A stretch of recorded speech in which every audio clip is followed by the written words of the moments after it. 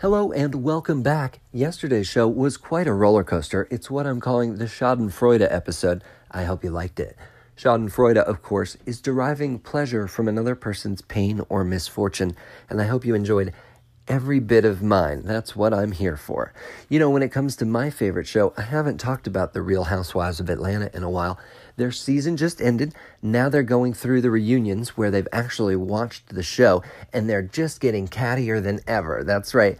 Pouring tea and throwing shade is what they say. And what they mean by that is gossiping and, I guess, shaming each other. But I like to think that shade might be short for Schadenfreude, because that's really what these women are doing and what everyone in reality TV is doing, and that's deriving pleasure from other people's pain. Life is sadness. I'm just here to laugh while it all goes by, and I hope you are too, as we get ready to talk about Suits, social media, and the sky. Here we go, looking up to another episode of Joshin' Around.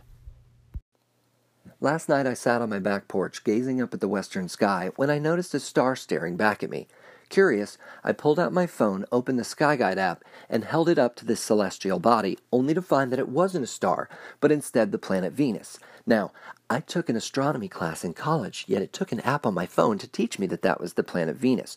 Shame on me, because I'm sure that planet's hung in the same spot since before I was born. Yet, I was oblivious to it because these days I simply have too much light to look at. I need to be more aware, though, because, quite honestly, I'm the visitor here in the galaxy, not Venus. In 10 years of smartphone ownership, the Sky Guide app is the only app I've ever actually paid money for. Now I take that back, because I did buy Super Mario Run. I've got a soft spot for Nintendo. However, an astronomy app is a must-have for everyone. If you don't have, download, get, open, and things will start looking up, I promise. If you're not going to do that, hey, here's some advice. Look up anyways. Day or night, there's always something amazing happening in the sky. Pro tip, though, keep your mouth closed, because you never know. One problem with looking up, though, well, that's the sun. Get a big eye full of the sun, and you might suddenly feel like you're being punished for raiding arcs. Mankind has been taught about the power of the sun through the solar mythos from the very beginning. Every culture has a solar deity, from Sol to Helios, other sun gods from Ra to President Trump, always portrayed with a perceived power and strength. And it's true, the sun is very strong. We need it to live, but it can easily scorch our earth and burn our skin. And that's why over time, mankind has gone from wearing simple loincloths to now parading around with parasols, wearing shirt sleeves, or even slathering on some Sea and Ski sunscreen. You know who doesn't have a problem with the sun? The crowd at a baseball game in the 1920s. Have you seen the pictures of these people? 17,000 men packed in a stadium wearing wide-brim hats and three-piece suits. And you know, that was just the style of the times. Even a janitor would go to work back then wearing a suit. That's what you did. Just like today, you might see a realtor in cargo shorts and flip-flops, or a stockbroker in chinos with his collar popped. Unlike the movement of the heavens, styles are always changing. I knew fashion was shifting from a conservative button-down approach to a more casual feel the moment the Men's Warehouse guys stopped guaranteeing how I look. And I'm all for it. In fact, I don't even watch the show Suits anymore. No, the USA Network show for me is Claws. Of course, I'd give it all up to start watching Franklin and Bash again. I logged onto Facebook today, and all my friends were there. It was like we were having a party, but the mood wasn't quite right, and that's when I realized that we were having a social media intervention for me. They went on to tell me that I'm terrible at social media, that I'm over-promoting the show. Everybody knows, they just don't want to listen, and I need to let it go. I'm told my hashtag game is weak. I should just start using the star sign instead, save us all the agony. And they also said that I'm not posting near enough pictures of sunsets, pets, or food. And with that, I need to get better. I'm told when I post about my kids, it's either got to be cuter or more cynical. There's no in-between online. On Instagram, I'm posting too many words, and on Twitter, no one cares, so I should just quit. Over on Vero, though, everybody loves me, which brings me to this last piece of advice. Always be wary of any club that will have me as a member. I must be very confident today because I've typed the word guaranteeing several times. One of those times, autocorrect changed it to Giant Ewing, and I was kind of okay with that. Orlando is the closest city to me, and I try to drive over there each year to see the Orlando Magic play basketball. There's a team museum inside the arena, and one of the items on display there is Shaquille O'Neal's shoe. It's huge. I try to check it out every time I'm there because I just can't believe how big it is, and I'm sure I'd say the same thing if they had his jockstrap on display too. Which gets me wondering, at Dollywood, the theme park devoted to Dolly Parton, do they have a bunch of memorabilia on hand devoted to her boobs? Because that's got to be the theming of the whole place, right? There's a roller coaster with 2 big double loops that you go through.